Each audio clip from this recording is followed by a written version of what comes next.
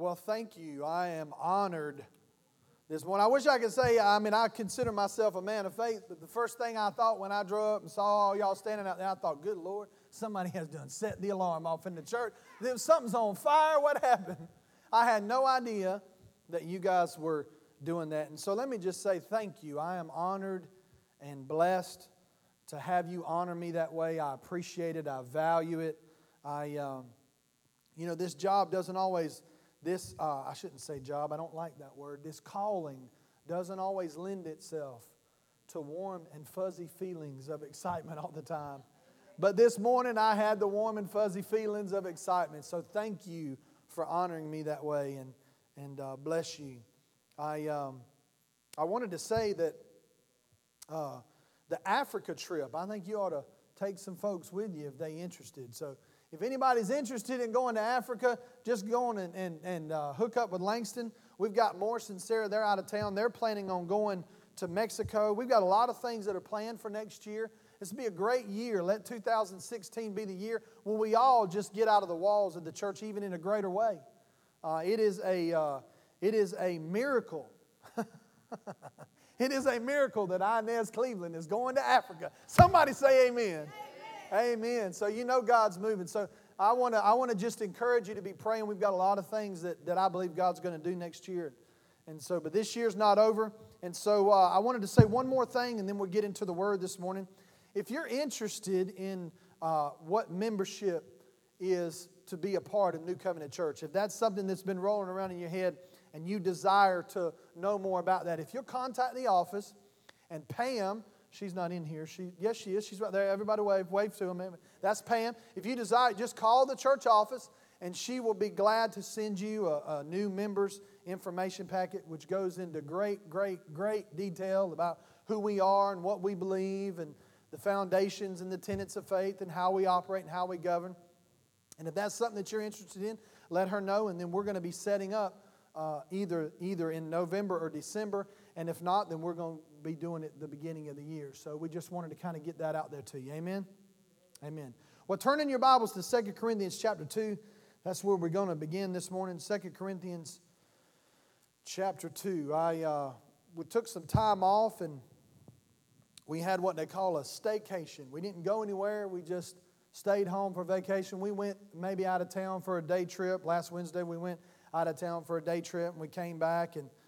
But the majority of the time we stayed home, and the time that we had just relaxing, and I think we fished more than we fished. I think we rode dirt roads more than we rode. We just relaxed, and we did some things around the house that we needed to get done, and we just spent time together as a family, and those times are good. How many of you know we need that rest? There was a reason why God created the heavens and the earth on 6 days, and on the seventh day God rested. So there's a rest for the people of God that Hebrews talked about. And in that rest, we just begin to pray and seek the Lord. And I don't always get myself geared up when I'm on vacation or when I'm resting, when I'm on sabbatical. I try to take a day every week where I just kind of defrag everything. I try to get away from my cell phone. I try to get away from everything and just be. You know what I'm saying? How many of you just like just being? Any guys in the room that just like to be in their nothing box? What you got on your mind? None? Absolutely. You don't have nothing on your mind. No, don't have nothing. I'm just here. And so in doing that, we begin to see some things, and then it's like a snowball effect. And then by the time the end of that thing came around, about the end of this week, it just began to snowball. And so I wanted to share some things on my heart that I believe is a prophetic word for us, for this season, for this hour. And let me tell you how I know it's a prophetic word for us, because it was a prophetic word for us. It's a prophetic word for me, and I believe that it is a prophetic word for us as a church. And so 2 Corinthians chapter 2, let me set the stage real quick. Let me give you a little background, and we'll read, and then I'll give you the background. 2 Corinthians chapter 2, it said, verse 1, he says, "But I determined this within myself, that I would not come again to you in sorrow." Now, in 1 Corinthians was the letter that Paul wrote 3 years, somebody say 3 years, 3 years after he established the church. Now, Corinth, some believe, was one of the most prosperous cities in the entire world. It was a port city. It was a city where there was a lot of trade, a lot of commerce. So it was also a city that was very inundated with a lot of dirty, evil things. And in the midst of that kind of climate, Paul started a church. Somebody say, come on, church planner. He started a church in one of the most, it'd be like starting a church in San Francisco, California. It'd be like starting a church in Las Vegas, Nevada, on the Strip next to one of those big old gambling casinos. That's what it was like. It was just inundated with anything and everything you could think of. And so he started this church and began to raise up leaders. And then that was on his first missionary journey. So he takes off. And on his second missionary journey, he begins to write the letter. And he writes this letter. And this is the second letter now. There's a reason why I'm starting here. And we'll go back and reference some of the other letters. He said, but I determined that within myself that I would not come again to you in sorrow. And I'll get to that in a little while.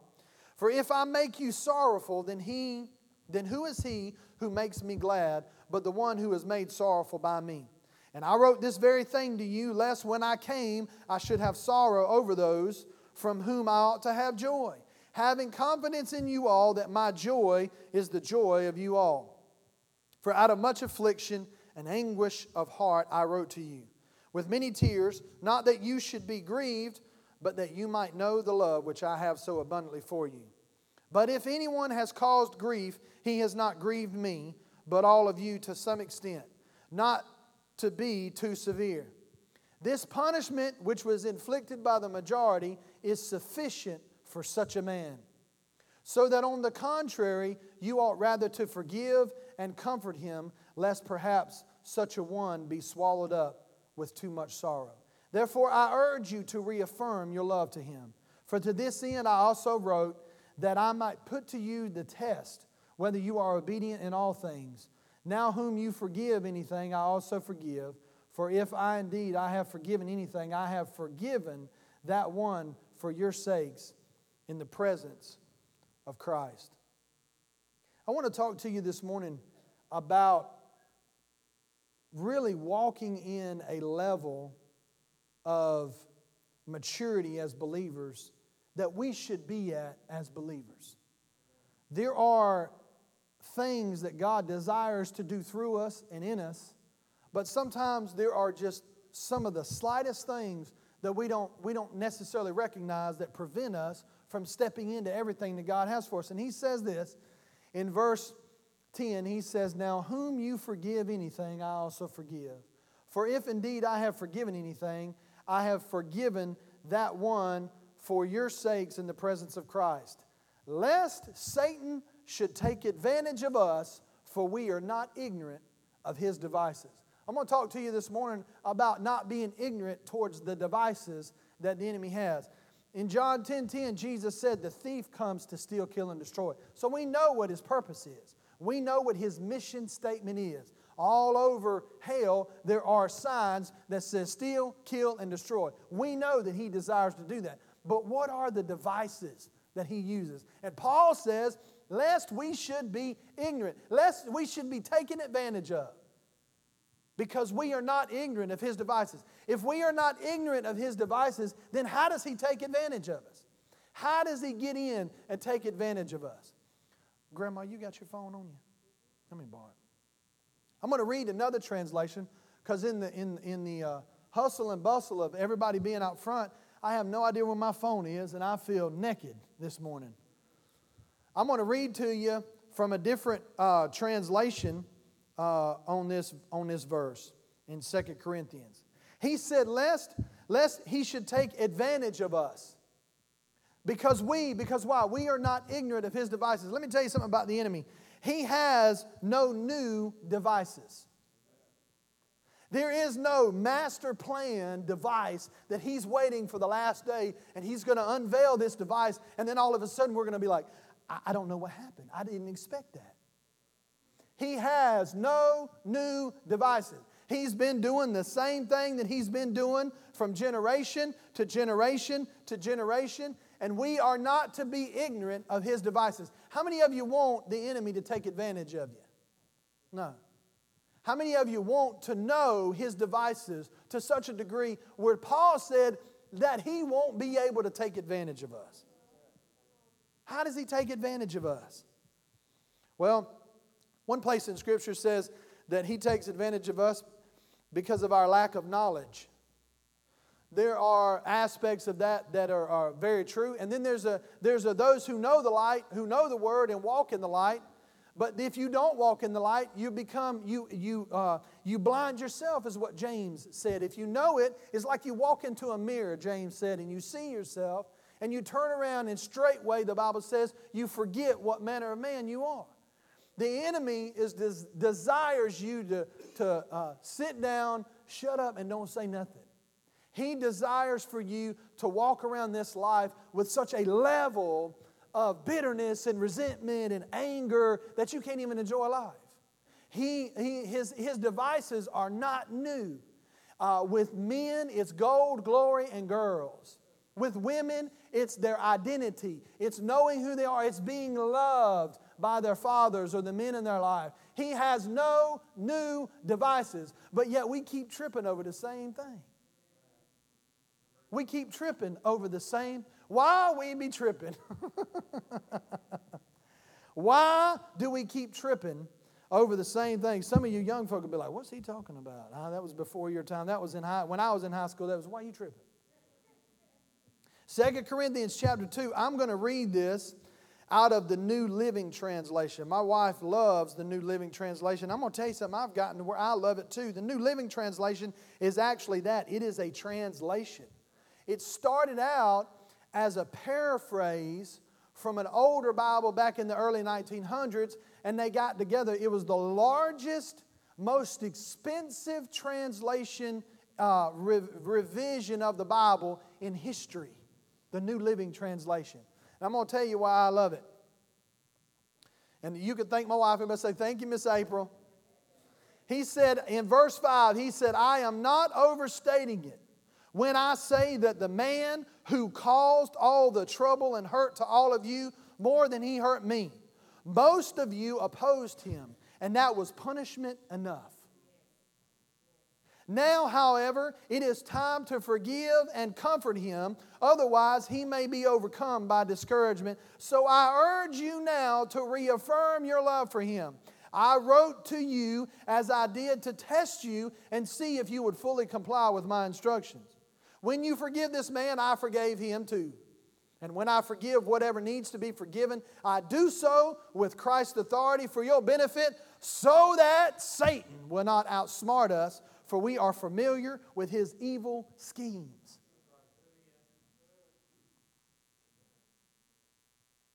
Now, before I get into the preaching part of this, let me share with you a couple of things. 1 Corinthians chapter 5, I'm not going to try to go into a lot of detail, but I want to give you the background. In 1 Corinthians chapter 5, he says this.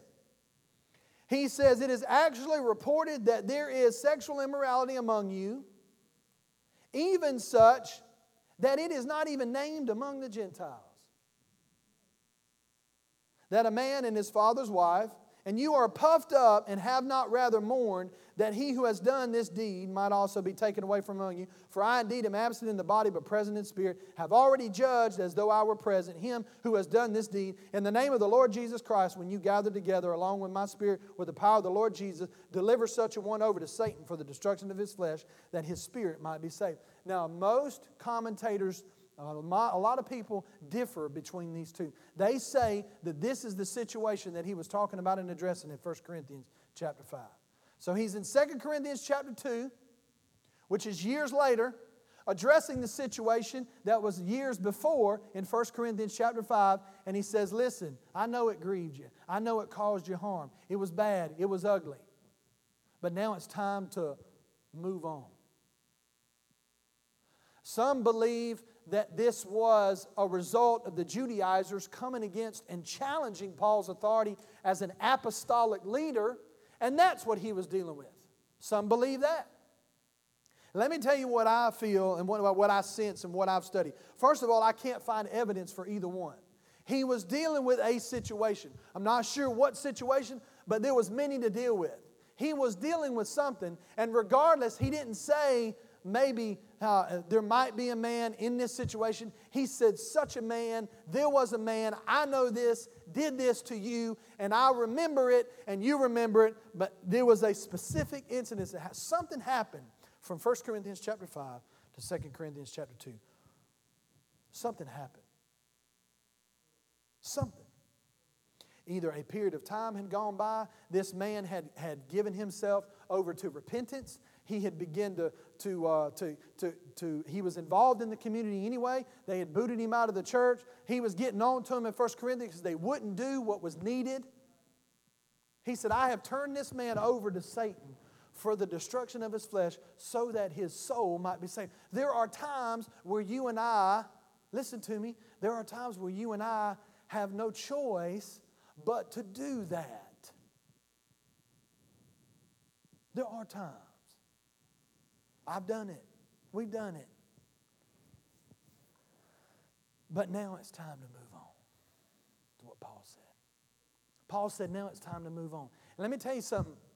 Some things that I've seen. We always think about forgiveness as how it affects us. Brother and sister, if you don't forgive, it's going to affect you. It's going to eat you up. It's going to eat you up. You know, bitterness and resentment is like that old adage. It's you taking poison and expecting somebody else to die from it. And it is, listen to me, it is a spirit. It is a spirit. There's a reason why it's called a spirit of offense. Because he gets in there and he gets up next to you and he goes, can you believe that she did that to you? Did she look at you like that? I mean, you drove up.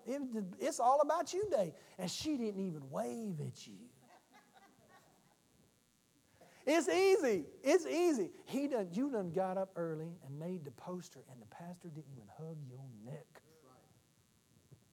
You see how he does? Everybody say, we are not ignorant of his devices. He comes in and he begins to try to sow discord any way that he can. He tries to come in and he tries to destroy the very nature and ebb and flow of love that God has created for us. And Paul said, enough is enough. I was reading some commentaries, some Greek scholars that say the man had gotten to a place of repentance. I can't find that in Scripture. I've studied, I've looked, I can't find it. I'm not saying it's not there. I'm not saying it's not there.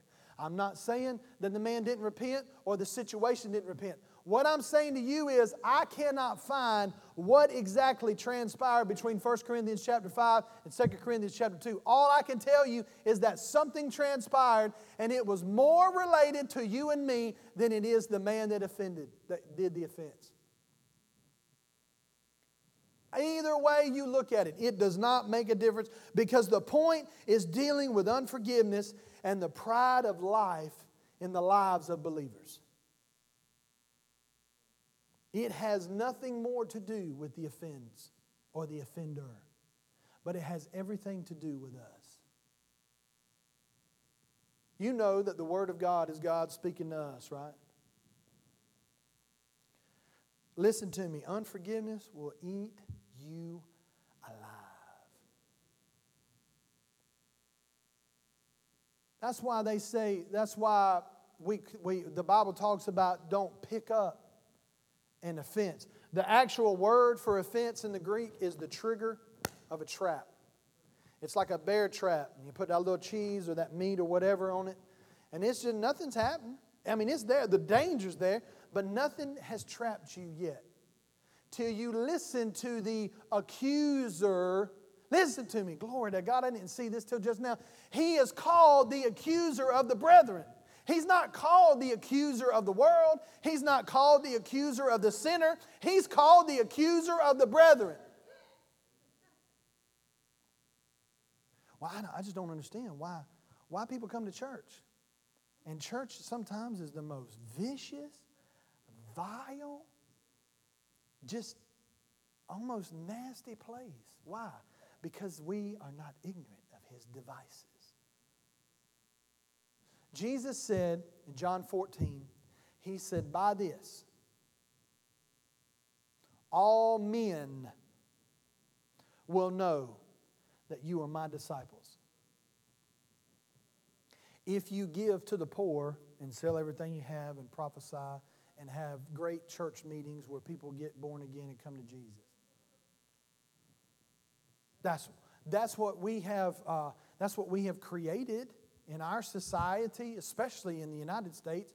We've created mechanisms where we come to spectate, not participate. We come, and it just. Sometimes I go overboard. I do. Sometimes I go overboard with my resisting that to such a degree where I go to the other side of that. You know what I'm saying? We've created this mechanism where we come and we don't, but we have more compassion for sinners than we do for the brethren.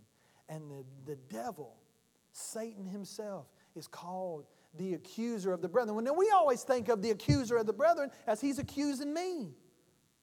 But no, he comes and accuses her to you and makes you think that she did it because it's her fault anyway. But she's taking it out on you, and we know that, and that's why. That's exactly what it is. That's exactly what it is. He's called the accuser of the brethren. What he desires more than anything is to come in and cause you to be offended at him for something that she did. Listen to me. I know this is shouting and running territory. Woohoo, Cadillacs and big houses. That's not what this is this morning. This is the very essence and the very nature for you and I to be able to walk in a level of freedom and victory and attain everything that God has for us and to be able to proclaim the gospel to every creature. This is the crux of everything. In every part of Scripture, this is what I see. We are not ignorant of His device. The enemy, why did Lucifer fall? Because he was bitter and resentful that he was not like God. Then he tried to pass that mess off on to us. And he came to Eve and said, did he really say?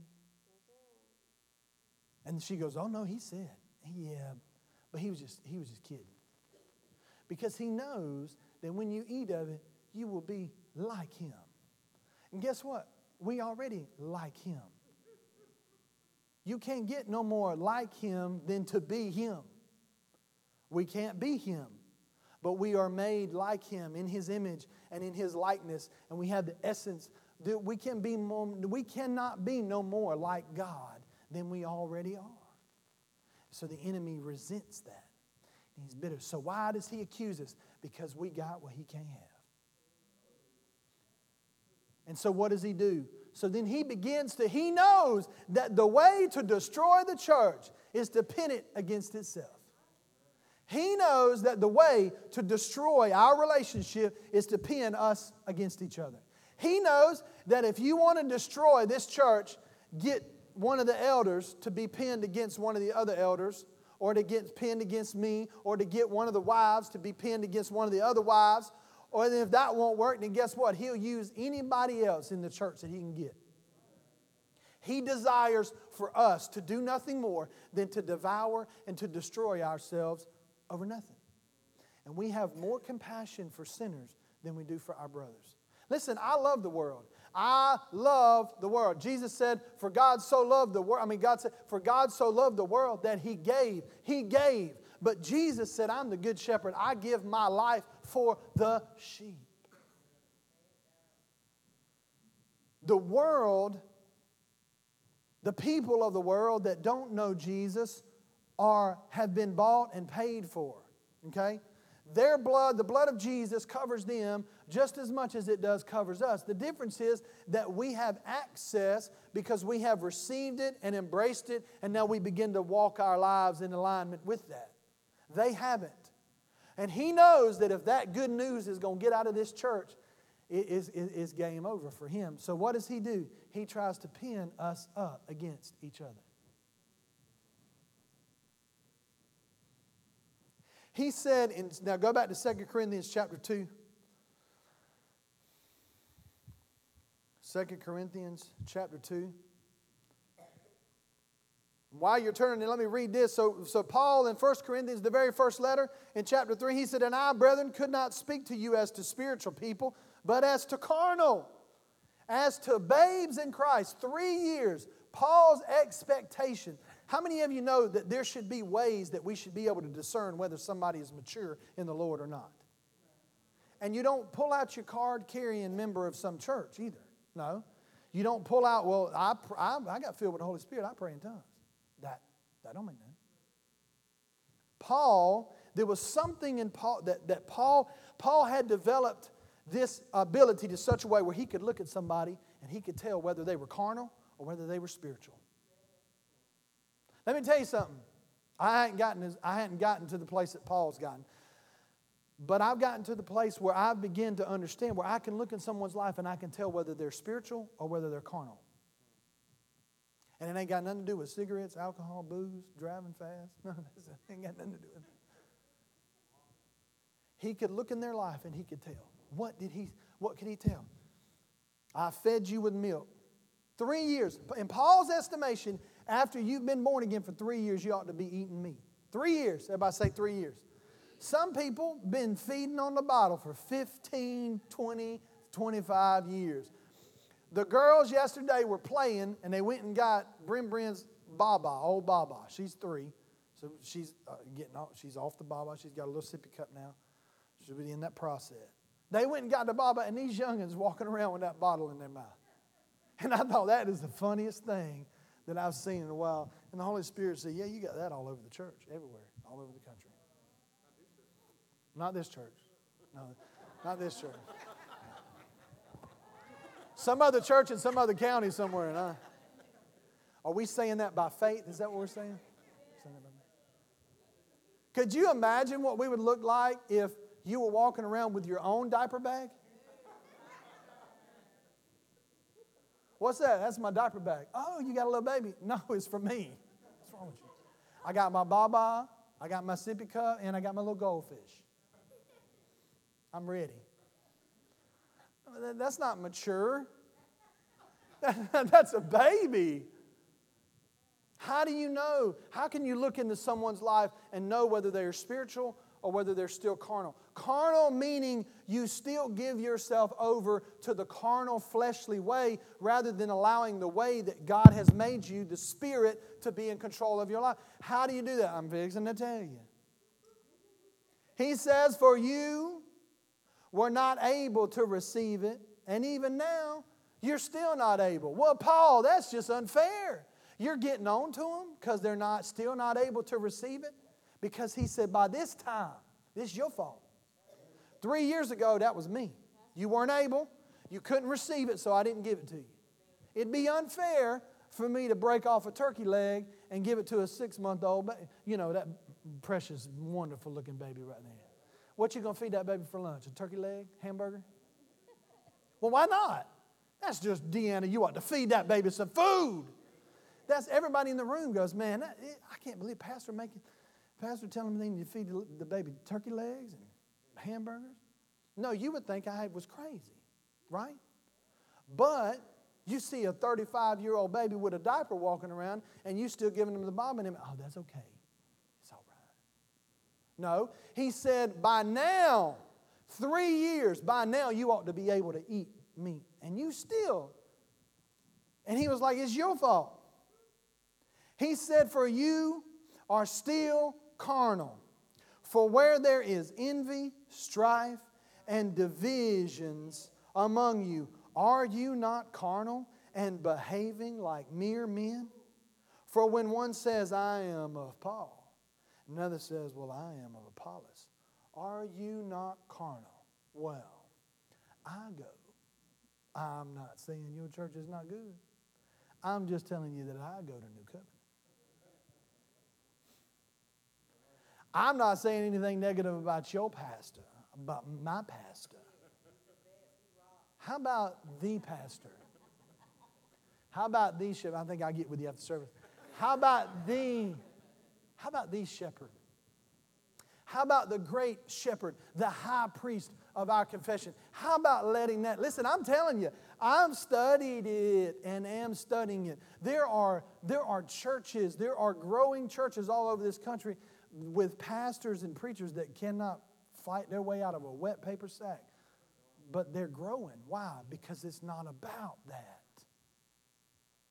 That's a part of it. How did Casey do last week? Did he do good?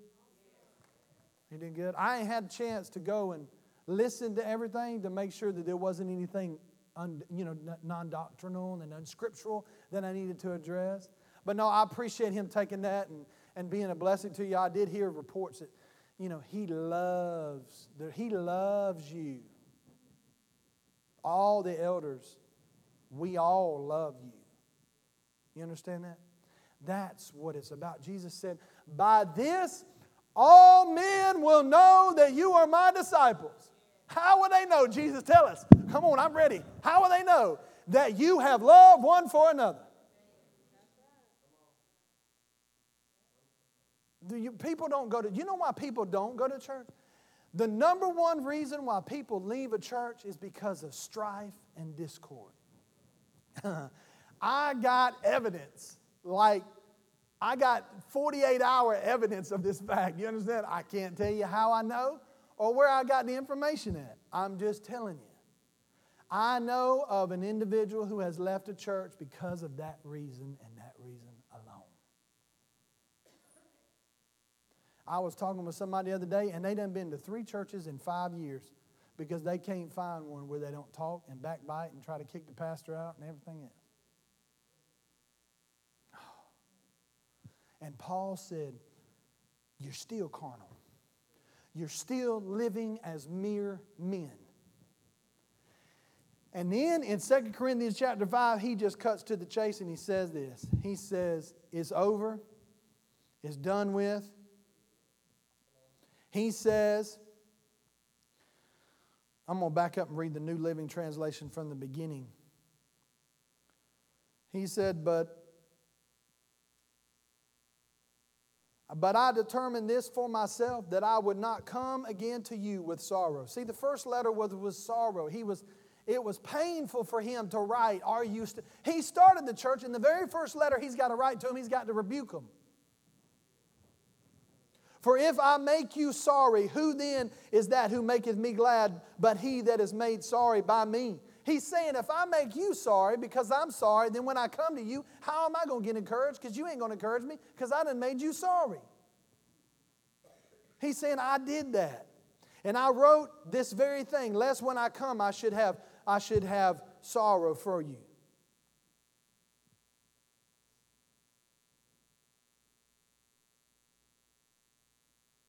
And I wrote this very thing, lest when I come, that I should have sorrow for them of whom I ought to rejoice. He's saying, I've had a hard time in and of itself with you. I've had a hard time having to write these things to you, and I didn't know how to write them to you, but I did them, and I was sorry when I did it, and it was painful. But he's saying it's a new day, it's a new dawn. He said this, verse 3, or verse 4. He said, I wrote that letter in great anguish with a troubled heart and many tears. I didn't want to grieve you, but I wanted to let you know how much love I have for you. The Bible says that whom the Lord chastens, He loves. I'm telling you that for us and for the church here and the church in large, to go and do what God has foreordained us to do, this is the key right here. Nothing else. This is the key. This is the beginning. Because everything else you can accomplish with partnership, with instruction, with teaching. But this you can't. And he says, most of you opposed him. He said, this hurt me more than it hurt you. And most of you opposed him, and that was punishment enough. When the offending person, when you have opposed them, he said, that's punishment enough. We still have a mentality of the old covenant. We still have a judgment, fire, hell, stone, brimstone mentality when it comes to judging people. And he says, no.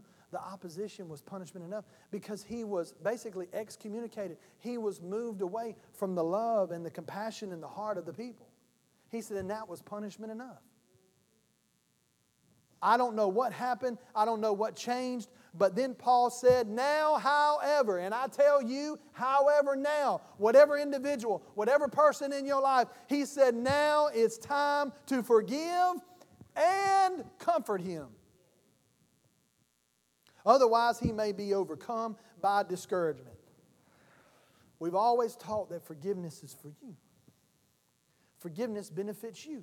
When you forgive her, it benefits you. You can't control her, but it benefits you. When you don't forgive, it eats you up. It eats you up. It will destroy your flesh, your mind, your body, your life. It will destroy you. That's why forgiveness, that's what we've been taught. That's why forgiveness is so valuable, because it's for you.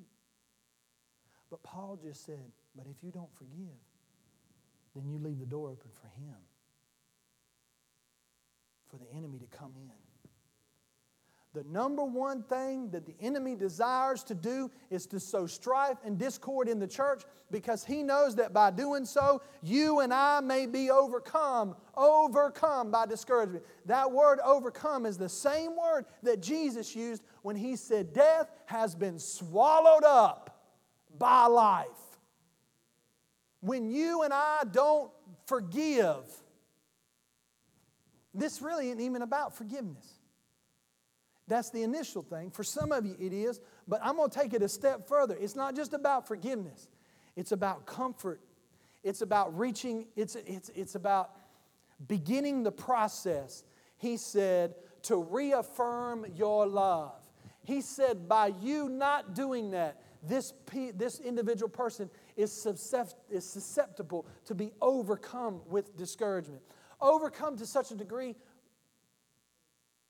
where maybe death is involved. See, forgiveness is not just for you. Forgiveness breaks down the tactics and the evil schemes of the enemy where he can't even use it. How can the enemy overcome them with discouragement when he said, love conquers all? Go to 1 Corinthians. 1 Corinthians.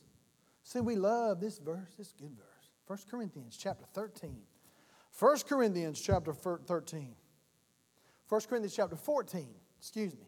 1 Corinthians chapter 14. Everybody say, I love my neighbor and my brethren. You ready? Pursue love. Paul just got done talking about spiritual gifts. We just got done spending 3 weeks on now what? The baptism of the Holy Spirit, and the Holy Spirit and the gifts and the purpose and what it accomplished. And Paul said in chapter 14, he said, after all this, he said, pursue love and desire spiritual gifts, but especially that you may prophesy. In chapter 13, before he even gets to final conclusion, in chapter 13 he says this. He says, though I speak with the tongues of men and of angels, though I speak with the tongues of men and of angels, but have not love, I become a sounding brass or a clanging cymbal. See, those cymbals that Ryan plays on Sunday, those are not clanging cymbals. Those are cymbals that have been fashioned and harnessed out of brass. They have been heated and then cooled to give a specific certain sound of crash when you hit them. But now you put a crack in one of those cymbals and it becomes a clanging cymbal. You ever heard a clanging cymbal? It is awful. He said, though you have tongues of men and of angels, but have not love, you're useless. Verse 2, and although I have the gift of prophecy and understand all mysteries and all knowledge, and though I have all faith so that I could remove mountains, but have not love, I am nothing. And we were talking, we were studying, I was reading this, and we were talking about it, and I mean, it was like a light bulb came on. And I had never seen it before, and I've already said it this morning, but it hit me in a different way. It's like Jesus stepped into the room and said, by this.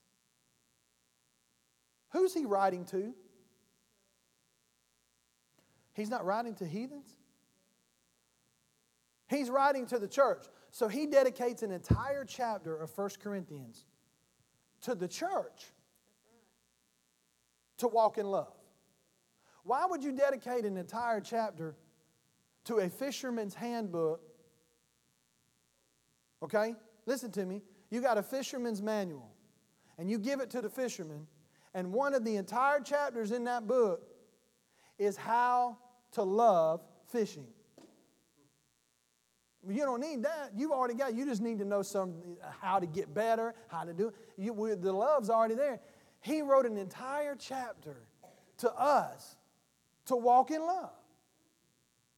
And he said to such a degree, he said, listen, you can understand all. Everybody say all. You know, they did a study on that word. I've said this before. They did a study on that word, Greek, Hebrew, Aramaic, all that, the word all. You know what it means? Though you have all mysteries and all knowledge and all faith, so that you could remove mountains but have not love, you are nothing. By this, all men will know that you are my disciples, that you have love one for another. Listen, they're not going to know that we're disciples of the Lord because we have great church services. Matter of fact, I'm just going to be honest with you, in our current climate as a society, that's probably not working for us. When you say, I'm a Christian, that may not necessarily work for you right now. But when they see us walking in love with one another, they can't deny it. He said, by this all men will know you my disciples, if you have love one for another. Then he says, and though I bestow all my goods to feed the poor, and though I give my body to be burned, but have not love, it profits me nothing. Are you ready? Here we go. Highlight this and put it on your phone. Tweet this. Love suffers long and is kind. Man, sometimes I read this and I go, come on, really? You're going to have to tell me that love is kind? Love is kind. Everybody say kind. Sweet.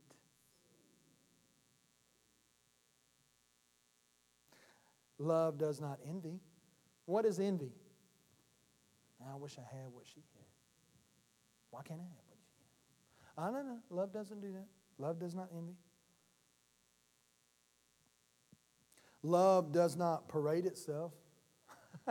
What was it? George Jefferson? He used to walk like this. Remember that? Love does not parade itself. That's not what love does. Love does not do that. Love does not and is not puffed up. It is not arrogant. Everybody say, well, how do you know the difference between arrogance and confidence? You can smell it. That's how.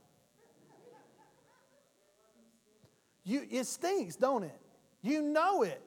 It's like, well, how do you smell that? You know of people that are arrogant. You know that. You know that people are confident, but you know also the people that are arrogant. It's like, you don't know how to describe it. You just know it. How I can describe it, me, I, me. Okay? Love does not do that. It says that does not behave rudely. Boy, this is good church this morning, ain't it? Rude. Love is not rude. Love does not wait for the other person to take a breath so that you can start talking.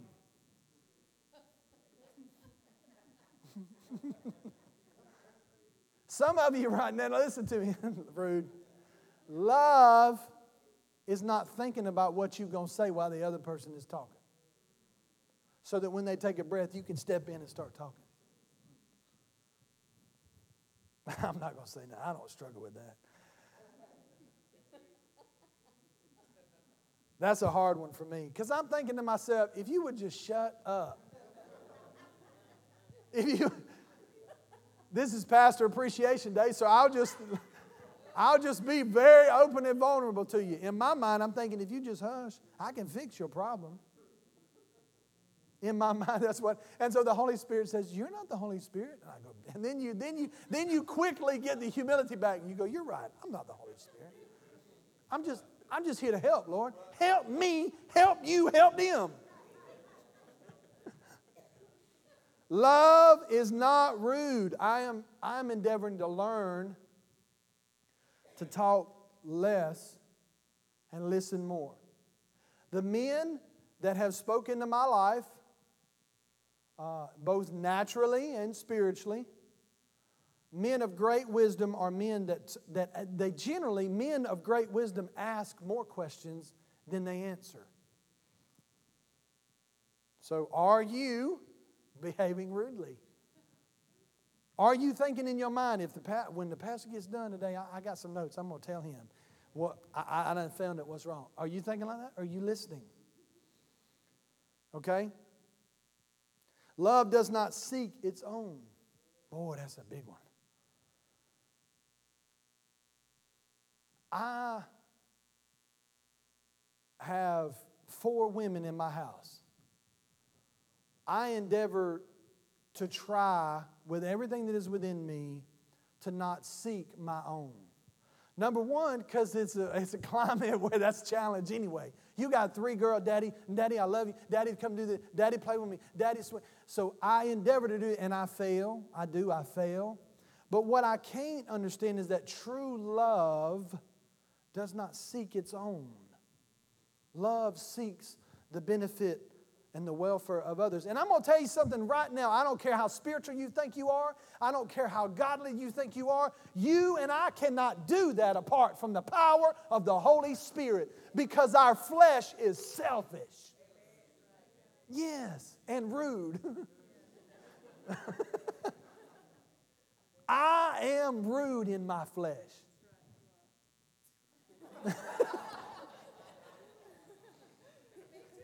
Miss Carol is rude in her flesh. And what happened to the appreciation part, Granny Carol? I'm kidding. Help, yes, that's right. In and of ourselves, our flesh, our fleshly nature, God has given us certain abilities and certain things. But the flesh, James said, you can't trust it no further than you can throw it. The flesh of the most sanctified, holiest Christian is as reliable as the vilest sinner. It is flesh. And Paul said, I know my flesh so well, that's why I beat it. I abuse my flesh. Because your flesh will be rude. If you just hush, I'll tell you what's wrong. Flesh will be flesh. Flesh will go, listen, right now it's going to be about me. Because I'm the daddy and I'm the husband, and it's Father's Day and it's going to be about me. What if everybody in the house is sick on Father's Day? Is it going to be about you? What about, when does God have to inspire the Apostle Paul to preach to the church about not behaving rudely and not being self-seeking? But he did. Because we needed to be reminded.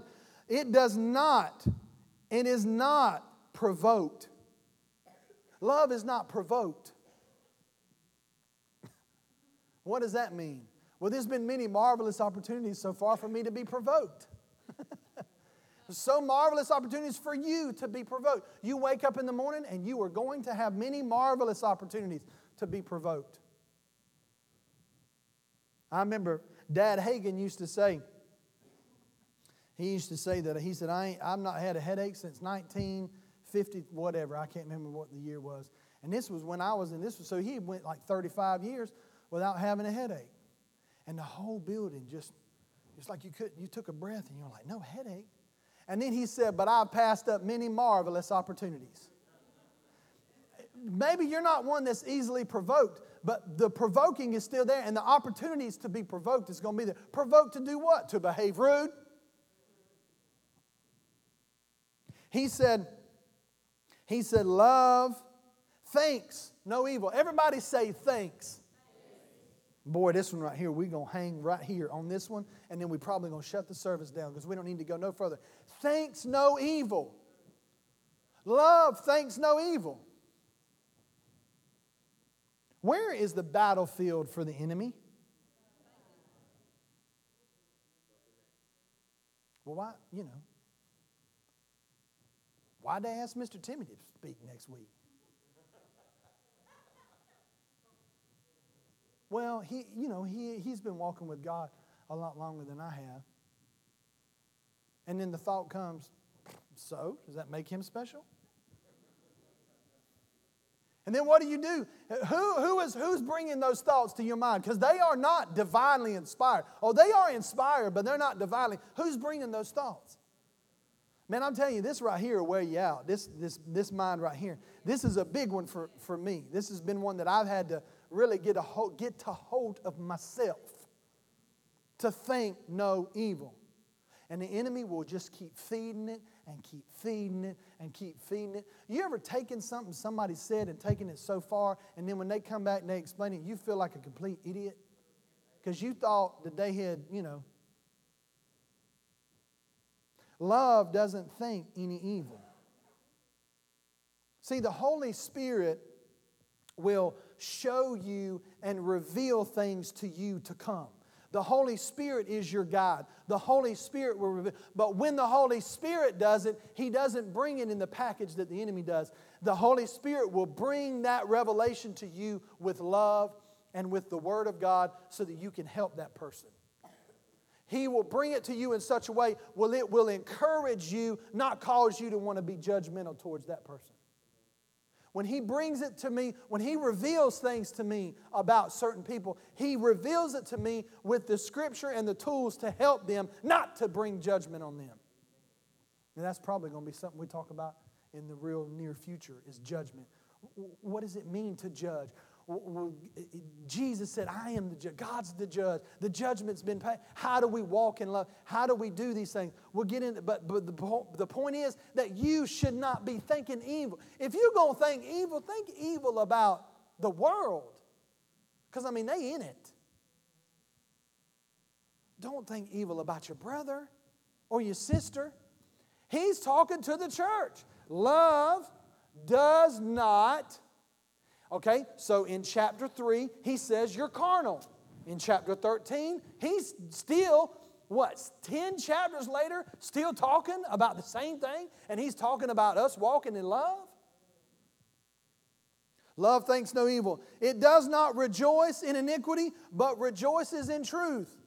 Love does not take what something happened and rejoice in the iniquity of it. Love rejoices in truth. Brother, I love you, but that's not truth. I rejoice in truth. Love doesn't rejoice in iniquity. I don't care if you're trying to save their feelings or not.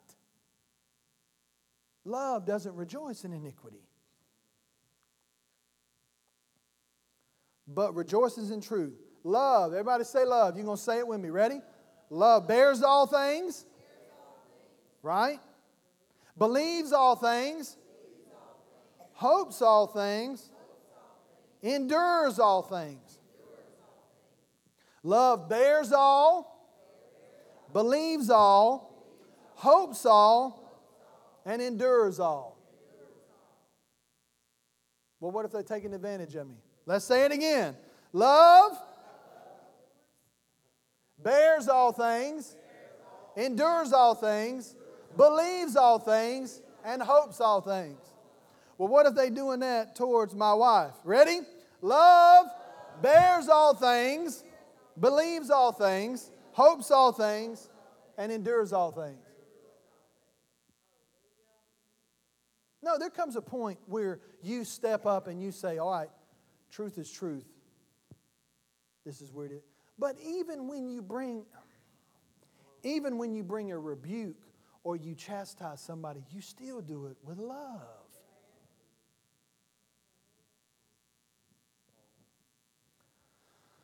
This role has afforded me great insight into the Christian mind and the Christian heart. And I have had to bring rebuke to individuals that were wrong. But even in doing so, my heart, because there was no way I would have done it in of myself, because everybody knows that your flesh and my flesh is rude. It was by the Spirit and love, because you have to operate out of love. And love brings that truth with love. The heart for you bringing that is for love.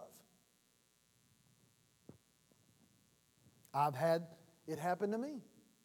I've had the Holy Spirit bring things to me for the purpose of love. I've had the Lord. Anybody ever had the Lord get on to you? Or am I the only one? It does not feel good at the time. I have never gotten on to. I have never had my parents or those in spiritual authority over me get on to me and I go, man, boy, that felt great. Man, thank you for telling me that my breath stinks. Because I'm telling you, I would just been talking and not even known it. But thank you for telling me that. Thank you. No, that's never happened. You may be more holy and sanctified than I am, but that ain't never happened to me. I always, even the Lord, even the Holy Spirit smite me and I go, man, I don't like that. And the Holy Spirit would go, well, you were wrong. No, y'all don't have conversations like this with the Holy Spirit. I do. I go, yeah, but, right now it's not about who's right or who's wrong. It's not about that. It's about the fact that they were wrong anyway first. The Holy Spirit goes, yeah, but what you going to do now? What do you mean? What am I? I ain't going to do nothing. So you're just going to let that hang out there? Yeah. Well, what's wrong with that? And he goes, you know what's wrong with that. I go, yeah. I know what's wrong with that, but I don't know what to do. Well, I'll tell you what to do if you want to know. See, the Holy Spirit is not going to help you if you don't want help. The Holy Spirit will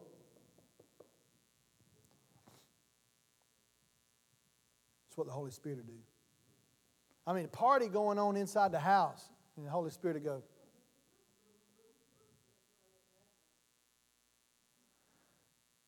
every once in a while He'll turn the volume up because you hard-headed. I'm hard-headed sometimes. I've been hard-headed in the past. And positive confession. I was hard-headed. I am no longer hard-headed in Jesus' name. But the Lord will come to you and see, the Bible talks about being rain trained. I want to be so sensitive to the Holy Spirit where I respond instantly. We teach them, you respond to the. It's not even about what you did wrong. It's about, did you disregard what the Holy Spirit said? Because that's what you're going to get a spanking for. Ignorance is an excuse to a certain degree. But when you're 40 years old, ignorance is no longer an excuse. I'll be 40 years old next year. I'll be 40 next year. Ignorance is no longer there comes a point where I have to, and the Holy Spirit will do that to me, and I'm endeavoring to, be quick. I want to be quick. If you're quick to run off at the mouth, then please be quick to ask for forgiveness for running off at the mouth. You want a happy household? Then men, all the men in the room, all the husbands, let us be quick to say, honey, I'm sorry, I was a knucklehead. Thank you. I get the amen from the older men in the room are saying amen. I just want everybody to say that. The ones that have been married the longest are saying amen. The young ones are going, no, I got this. I got this. Okay, well, when you've been married, they'll learn. Love bears all things. He said love never fails, but where there are prophecies, and they'll be gone. Where there are tongues, they will cease. Where there is knowledge, it will vanish away. For we know in part and we prophesy in part. But when that which is perfect has come, then that which is in part will be done away with. When I was a child, I spoke as a child, I understood as a child, and I thought as a child. But when I became a man, I took the backpack and the bottle out my mouth, and I put away those things. And now I see in a mirror dimly. But then, when Jesus has come, when He comes to rapture the face to face, now I know in part, but then I shall know just as I also am known. And now abideth faith, hope, and love. These three. But the greatest of these is love. We are not ignorant of His devices. Paul said the very device that he's going to use, because he ain't got nothing new, is he's going to pin you against each other and destroy you. And if you and I are not careful, not only will we eat ourselves up, but we will cause that person to be influenced by the demonic spirits and possibly cause that person to go into great sorrow. And guess what? He's going to hold you and me responsible. We don't have the luxury. Now, let me say this. I'm closing. I'm bringing this airplane in and landing it.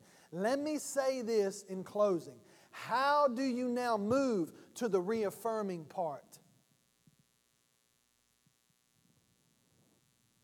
You can't do that till you forgive. Well, I don't feel like forgiving. Well, good. That's step one. The first step in solving a problem is admitting that you have one. I don't want to forgive. I'm telling you, as a pastor, as an apostolic, fivefold, tongue-talking, been born again longer than I've been alive, I can tell you that I don't always like or feel, I shouldn't say like, I don't always feel like forgiving. But I do it by the power of the Holy Spirit, because my flesh, like Paul said, is not the real me. My spirit man desires the things of the Spirit. He told Nicodemus that. He didn't understand it. The things of the Spirit can only be discerned by the Spirit. Inside of each and every one of you, I want you to think right now. We're going to do this. I want to do this as a test. Listen to me.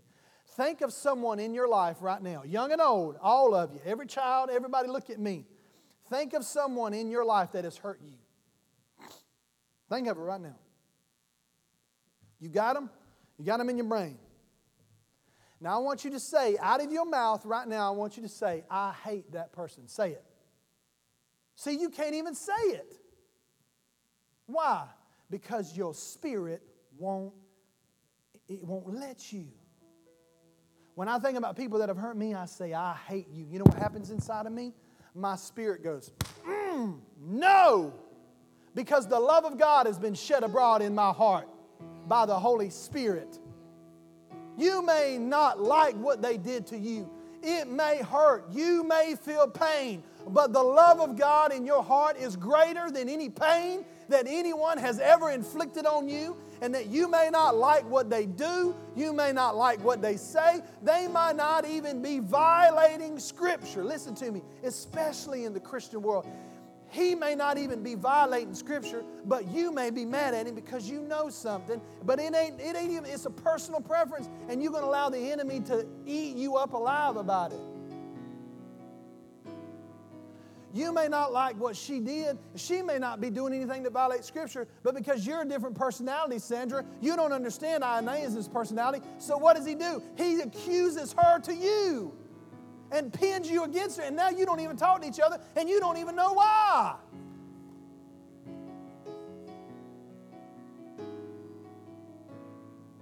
Love. Listen, you can reaffirm.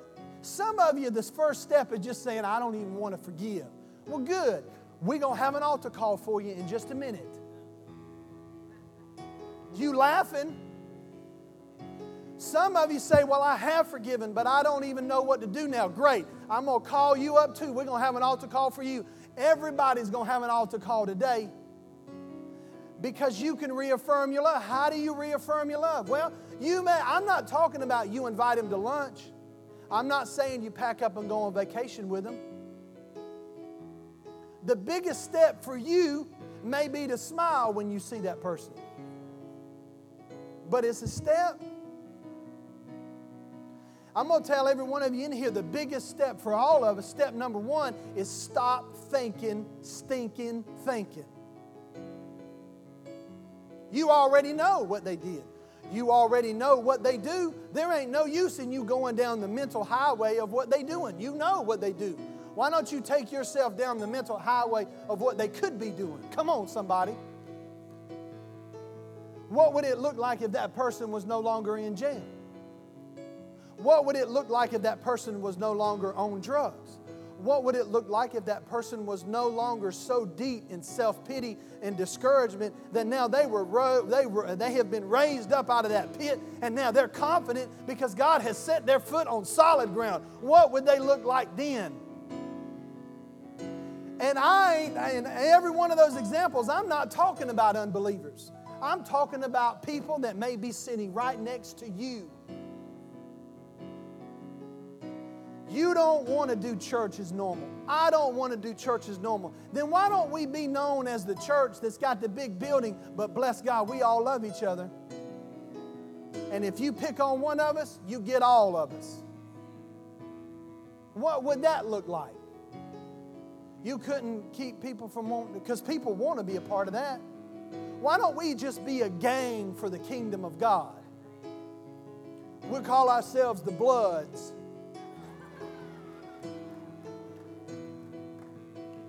Bless God, we'd be like the Roman Empire. You mess with one of us, you in trouble. You know what we're going to do if you mess with us? We're going to all gather around you and pray for you in tongues and watch you get born again. Now you're a part of the Bloods. Now come on. Well, I can do that with most people, but there's some people that I just can't do with that. You know what? Then you need to die to that. That's what you need. Take your knife and kill it. Because it's not worth it. Are they violating Scripture? No. Are they hurting you? No. They just like the color green and I don't like green. Well, get over it. That's why we all wear the coat of many colors. Because there's variety. Listen to me, listen to me, listen to me. We are not ignorant of his devices. Stop letting the enemy come in and have a play date in our brain. Well, I know what they're thinking. I know what they're talking. Because I saw her look at me when she and I saw her, they was talking. I know they was talking about me. Stop it. What if they were talking about the check that they were going to write you? What if they were talking about what that God had already laid on their heart to pray for you about, and you unraveling it in the Spirit because you won't shut him out of your brain? Stop it. Let them say from this day forward that the church is the church of love. We love each other no matter what. Yes. The Bible has already told us what to do. He already said if you got aught against your brother, he already said what to do. You go to that brother alone. You don't need to convene a tribunal. Pull your pants up and walk to that brother one-on-one and say, can we talk? But when you talk, do it in love. We go the world goes out of its way to love complete strangers, but the church would rather cut each other's heads off than love. Let it not be said no more. We walk in love towards one another. We walk in love no matter what. Love suffers a lot. It suffers all things. It bears all things.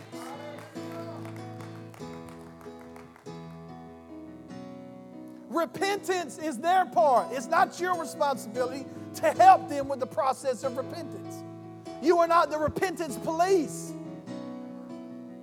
You are to forgive. That is your part. And then you are to begin to walk and act in love. You begin to reaffirm. I don't know what that means to you, and he didn't spell it out. So that means you got to be led. What is the answer to 1,001 questions? Be led. The Lord leads you to take him to lunch, then take him to lunch. Let me tell you what not to do.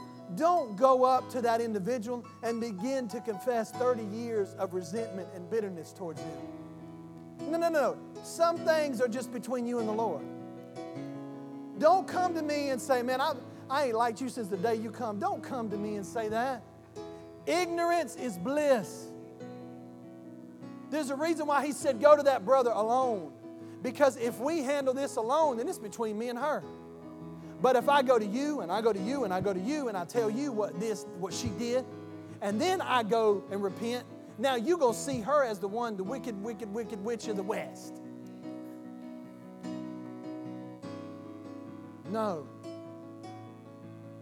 No. No. I'm not going to walk in hatred or bitterness or resentment no more. Not in the household of faith. How will they know that we are His disciples? How will they know? He said, Paul said, he said, I'm amazed. He said, I'm hearing, surely, I'm hearing all this stuff about what y'all are doing. That can't be you. And he spends 10 chapters getting the ground ready to drop the bomb of love on them. That is not it. We are not the Corinthian church. We learned from what they did. We don't want to do what they did. We want to be the Berean church. The Berean church never got a letter in the New Testament. You know why? Because Paul said they took what he said and studied it every day, and they had love one for another, and they walked together, and they were community. Let that be said about us. Father, in the name of Jesus, with everybody standing up, everybody standing.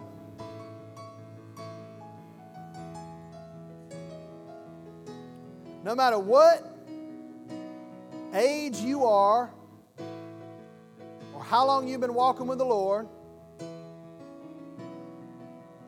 every head bowed and every eye closed.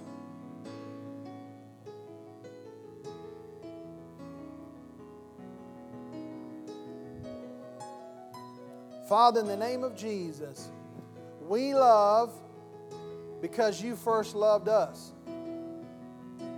And we are not ignorant of His devices. We are not ignorant of His devices. He will not take advantage of us. We are not ignorant of His devices. So if you're here this morning and you've never made Jesus the Lord of your life, I'm going to invite you to come forward. If you have made Jesus the Lord of your life, but you've walked away, I'm going to invite you to come forward. If you need to walk in forgiveness towards somebody, I want you to come forward.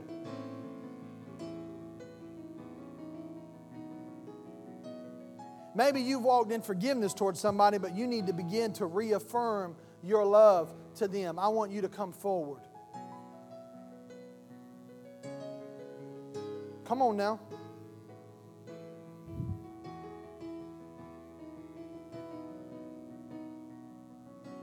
Now, however, it is time to forgive and comfort them. Otherwise, they may be overcome by discouragement, so I urge you now to reaffirm your love for them.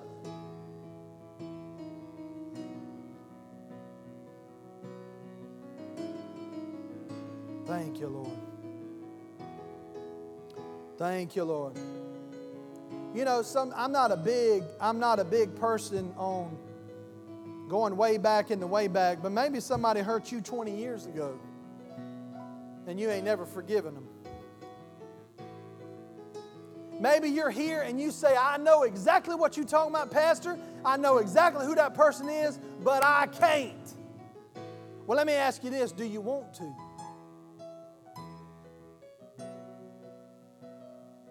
Maybe that's you. Maybe you want to. But the want to, maybe the want to ain't there, but you're willing to want to. I don't care what it is. I want to give all of us the opportunity to come up. You want to forgive somebody. You want to begin the process of reaffirming your love to them. Listen, forgiveness is a decision. It's not a feeling. It's a decision.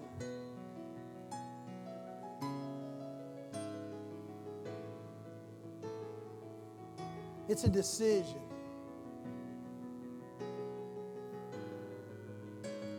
How can you and I begin to reaffirm our love? Oh, that's between you and the Lord. But it's a step in the right direction. It's a step that you and I begin to take by taking steps, making decisions to be led by the Spirit. Maybe it's a phone call. Maybe it's a letter. Listen, I'm telling you, the Lord told me a couple of weeks ago to sit down and write a letter to somebody. So if you think you're the only one in this room, I'm telling you as your pastor, He's already told me what I need to do to begin to read. I'm not bitter. I don't have unforgiveness. But I'll be honest with you, I darn sure wasn't fixing to go ask nobody to go to lunch. I wasn't fixing to ask nobody to go on vacation. I wasn't going to do that. And the Holy Spirit said, write him a letter. And I was like, no. And the Holy Spirit began to work, and I said, okay, Lord, I'll do it. And He said, good. That's all I wanted you to say. Now, I'll tell you when. See, all He's wanting is you to be willing. Willing. He told Abraham, He said, will you give me your son? And he said yes. And he was willing. And he took him up to the altar. And before he slayed him, the Holy Spirit said, whoa, hold up just a second, Jack. Oh, I like this man. And the Bible says that it was accounted to Abraham as righteousness. He was righteous. I believe scripturally Abraham walked in the level of righteousness that we walk in because of his faith to that degree and to that point. It said that God said He's righteous. Jesus ain't even died and He said He's righteous. I'm going to go ahead and count it for him against Jesus in the future because of that man's faith right there. That's all He's wanting to know. Are you willing? Are you willing? Father, in the name of Jesus, every person up here, every person that is dealing, come on, stretch your hands towards them, church.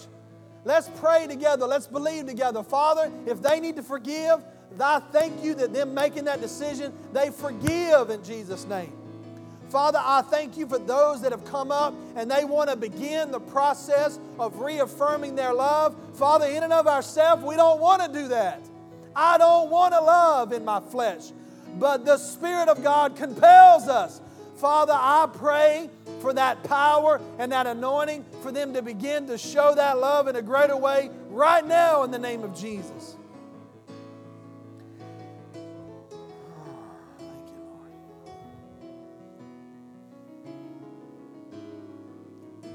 Is there anybody else that needs to come up forward?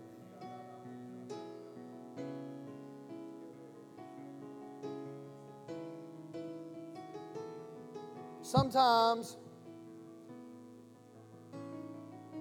we do things in private and that's fine. But there are some times where public declarations, there's something that's released in the Spirit and in your life that will be released if you'll just take the step of faith and step out.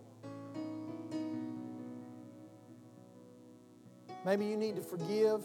Maybe you want to reaffirm your love. Whatever it is, you need to step out. Step out right now in Jesus' name.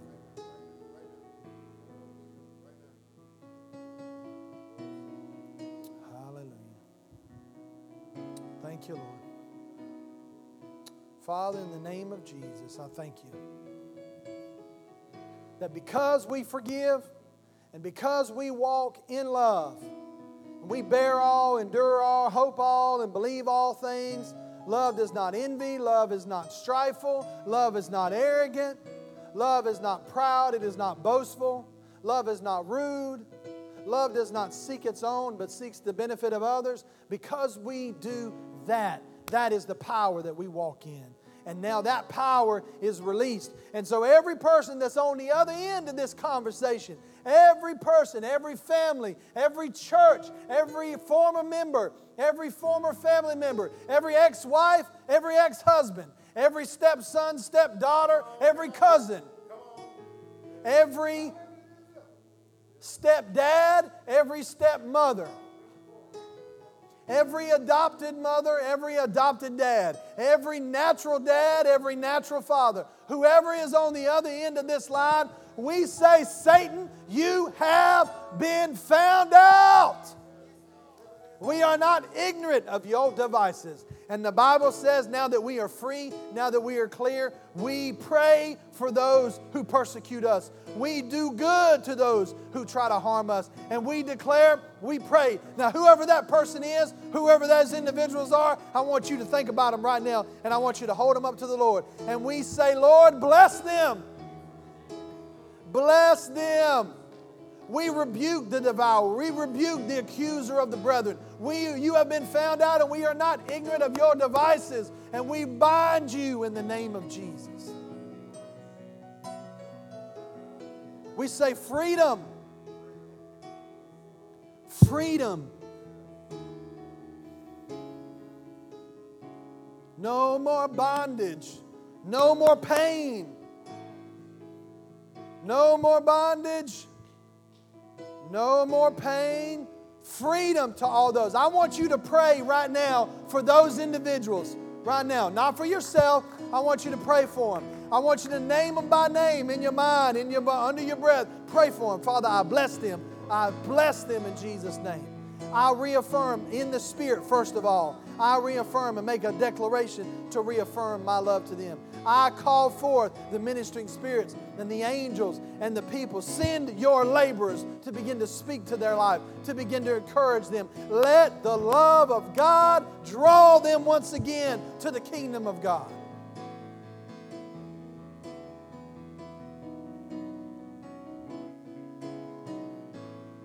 He said it's the goodness of God that leads men, all men, believer, non-believer, male, female, child, old, all men. It's the goodness that leads men to repentance, to say, Lord, you are so good and you have demonstrated your goodness to me that I repent and I say I want to change the way I think, change the way I talk, and change the way I act in Jesus' name. We declare that over their life in Jesus' mighty name.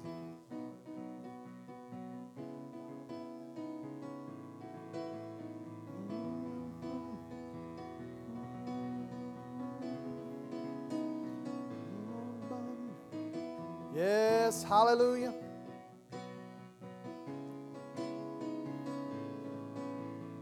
Hallelujah. Now, you feel better? You feel like not only something's been taken off of you, but you feel like something's been broken in the spirit. It's because it has. It has. Now take this and walk in it. You think you're going to leave this building, and the minute you get off this grounds, the enemy is going to be right out there waiting, and he's going to try to throw a thought in your brain. Well, how are you confessing that, Pastor? I'm not confessing that. I'm just telling you what I know him. We are not ignorant of his devices. His devices is thoughts. So what do? You take the shield of faith, which is the Word of God, and you say, I rebuke that thought because I walk in love. I ain't rude. He's not trying to harm me. She's not trying to hurt me. God's got my back. I walk in love. I walk in love. Amen?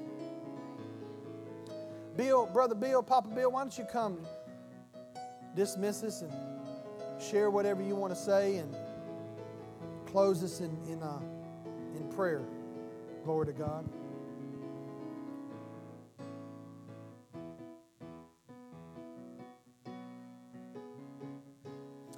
Before we do that, can we do one more thing? Anybody, I know my dad's been dealing with some, hey, he's here, glory to God. Y'all know he went through all that mess.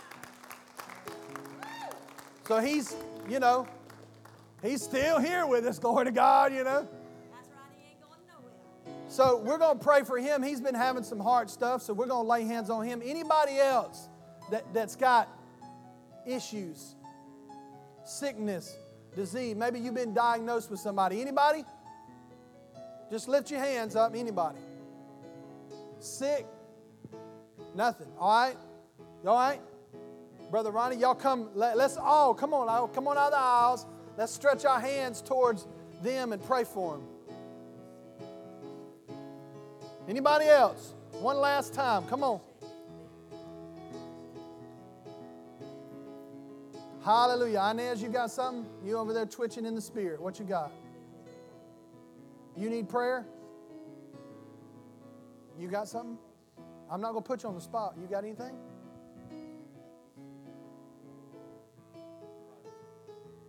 Okay. Stretch your hands forth. Let's pray right now. Father, in the name of Jesus, by the power of the blood that we now have access into this covenant, but because of the stripes on your back, we declare health and wholeness over these two.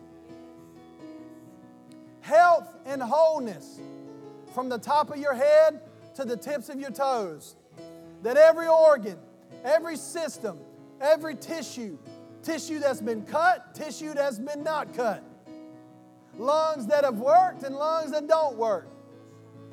No matter what's happened in the past, no matter what's going on in the present, whatever's going on with the heart, whatever's going on with the arthritis, the legs, the muscles, the skin, bless God, all of it works to the perfection which you created it. And we declare right now in the name of Jesus, the life and nature of God quickens your mortal body and makes it alive.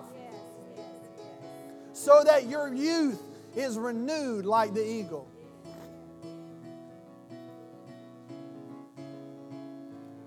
You know, we give credit and give too much credit to the enemy, but the enemy has been very unsuccessful in killing both of y'all. He's tried. Both of you have probably done some stupid stuff when you were growing up, and even in your adult life. And if it was that easy, he would have already done it, but he hasn't. You've been protected. You've been covered. And now, because of your heart towards the Lord, your life is now being extended. In the name of Jesus.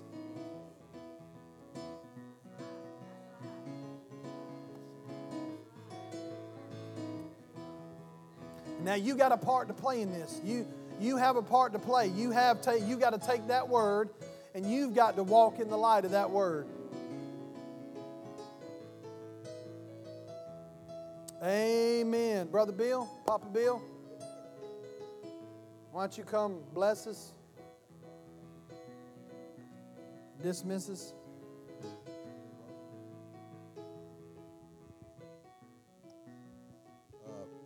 Pastor's appreciation didn't end with the dinner or the breakfast this morning, but these are some gifts. And, you know, I just want to share something with you about those of you who were here during the process of our praying and asking God who was to be our pastor. It was for Pastor Lawrence, it was a 6-month ordeal. There were some other folks, and we felt like God said that wasn't it. From the beginning, you know, I said, you know, just like God sent for David, God knew there was a David, but nobody else did.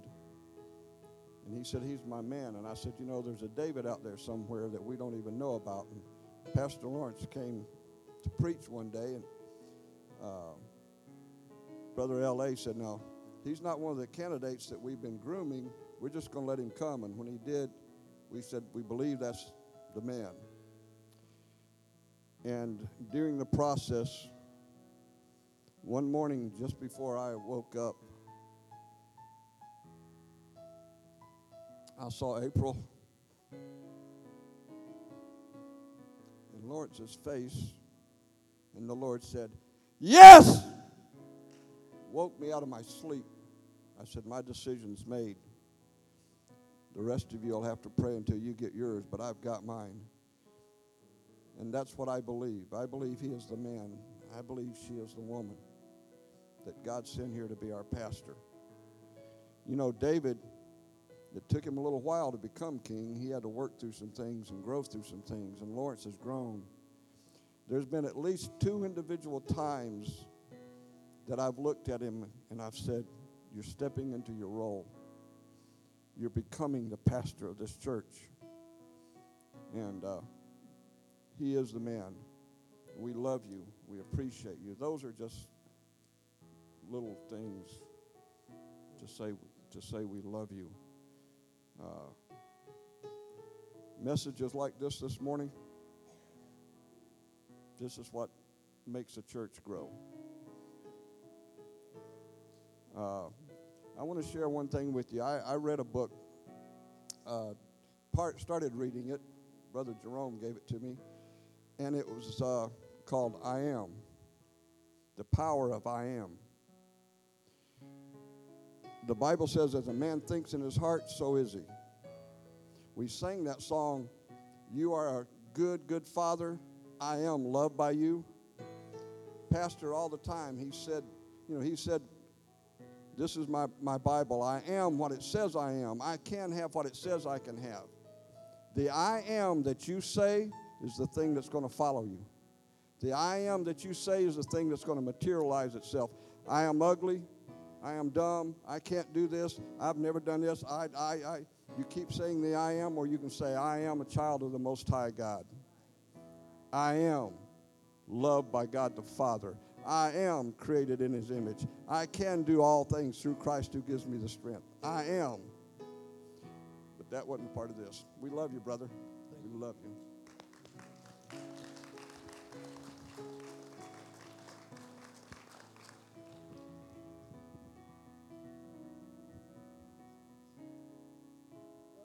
I guess you're dismissed. How about now? There we go. Let me pray over you.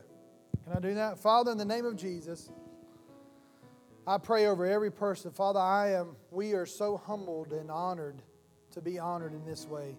But Lord, I know and I recognize that you are the good shepherd. And so, Father, I honor you and we honor you and thank you for being our shepherd, our good, good shepherd. And Father, now I bless them as the sheep of New Covenant Church. I bless them. I speak a blessing over you that every place that the soles of your feet shall tread, God has given it to you.